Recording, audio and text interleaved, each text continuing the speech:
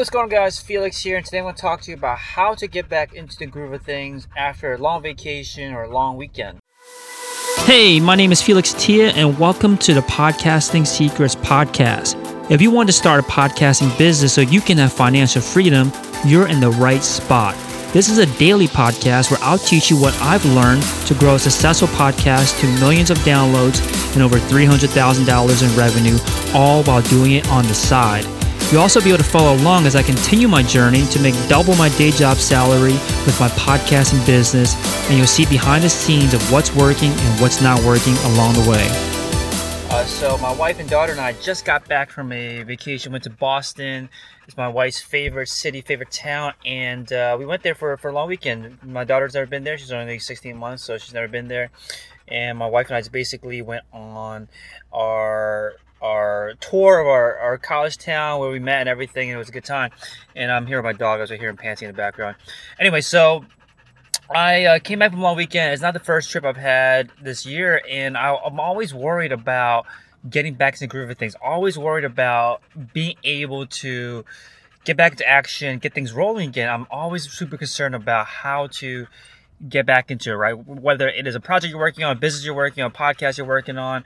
If you take a break from it, whenever I take a break from it, I'm always worried about how to get back into the groove of things.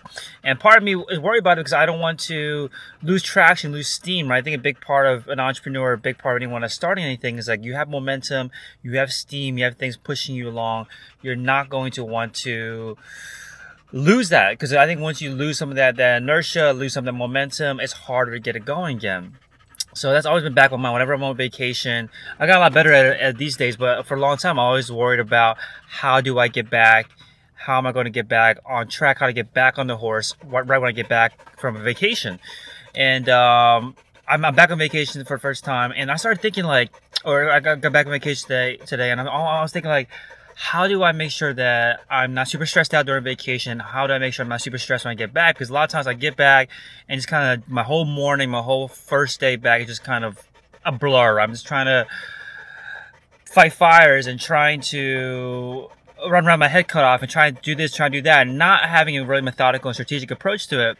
I started thinking about this book that I read about a while ago called The One Thing, which is about how there really is only one thing on your to-do list. There should only be one thing on your to-do list, and that is first to figure out what is the one thing you should do, and there should never be a second priority, because by the time you do that first thing, your to-do list should change. It shouldn't be the same to-do list because the situation has changed, and you shouldn't be creating a long to-do list. You should really just be focused on doing that one thing and just doing that. And once the way to figure out what is that one thing is that what you got to do is, what I got to do is I ask myself, what is the one thing that I can do that will make everything else either unnecessary or much, much easier to do? So that's what I'm going to do this morning. I'm going to focus on how do I figure out what is that one thing.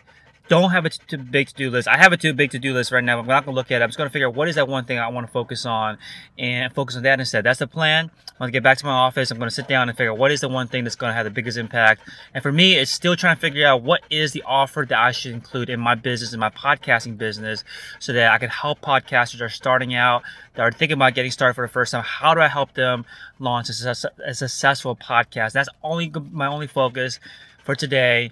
If I can accomplish that, I've won. So if you're out there and you're thinking about how do I figure out what is my one thing, how do I get back when I just came back from vacation, how do I figure out what I should focus on when I get back from a long weekend, just think about that. Like, what is the one thing that you should be focused on? If it is starting a podcast, the best way to do it is figure out what is your niche. If you think about starting a podcast, the niche is so important. Once you get the niche figured out, everything else flows a lot more smoothly, because that is the foundation. That's going to help you figure out what are all the steps you need to take after that.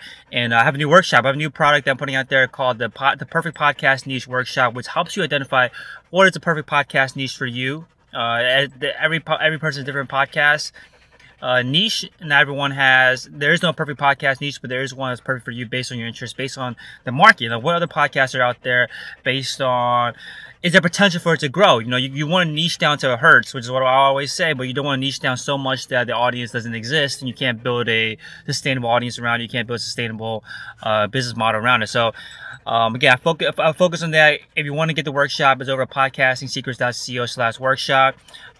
And answer some questions here. So Jake, I have a podcast. My most successful podcast, the Shopify Masters podcast, is the one that has over 1 million downloads per year. Started 5 years ago.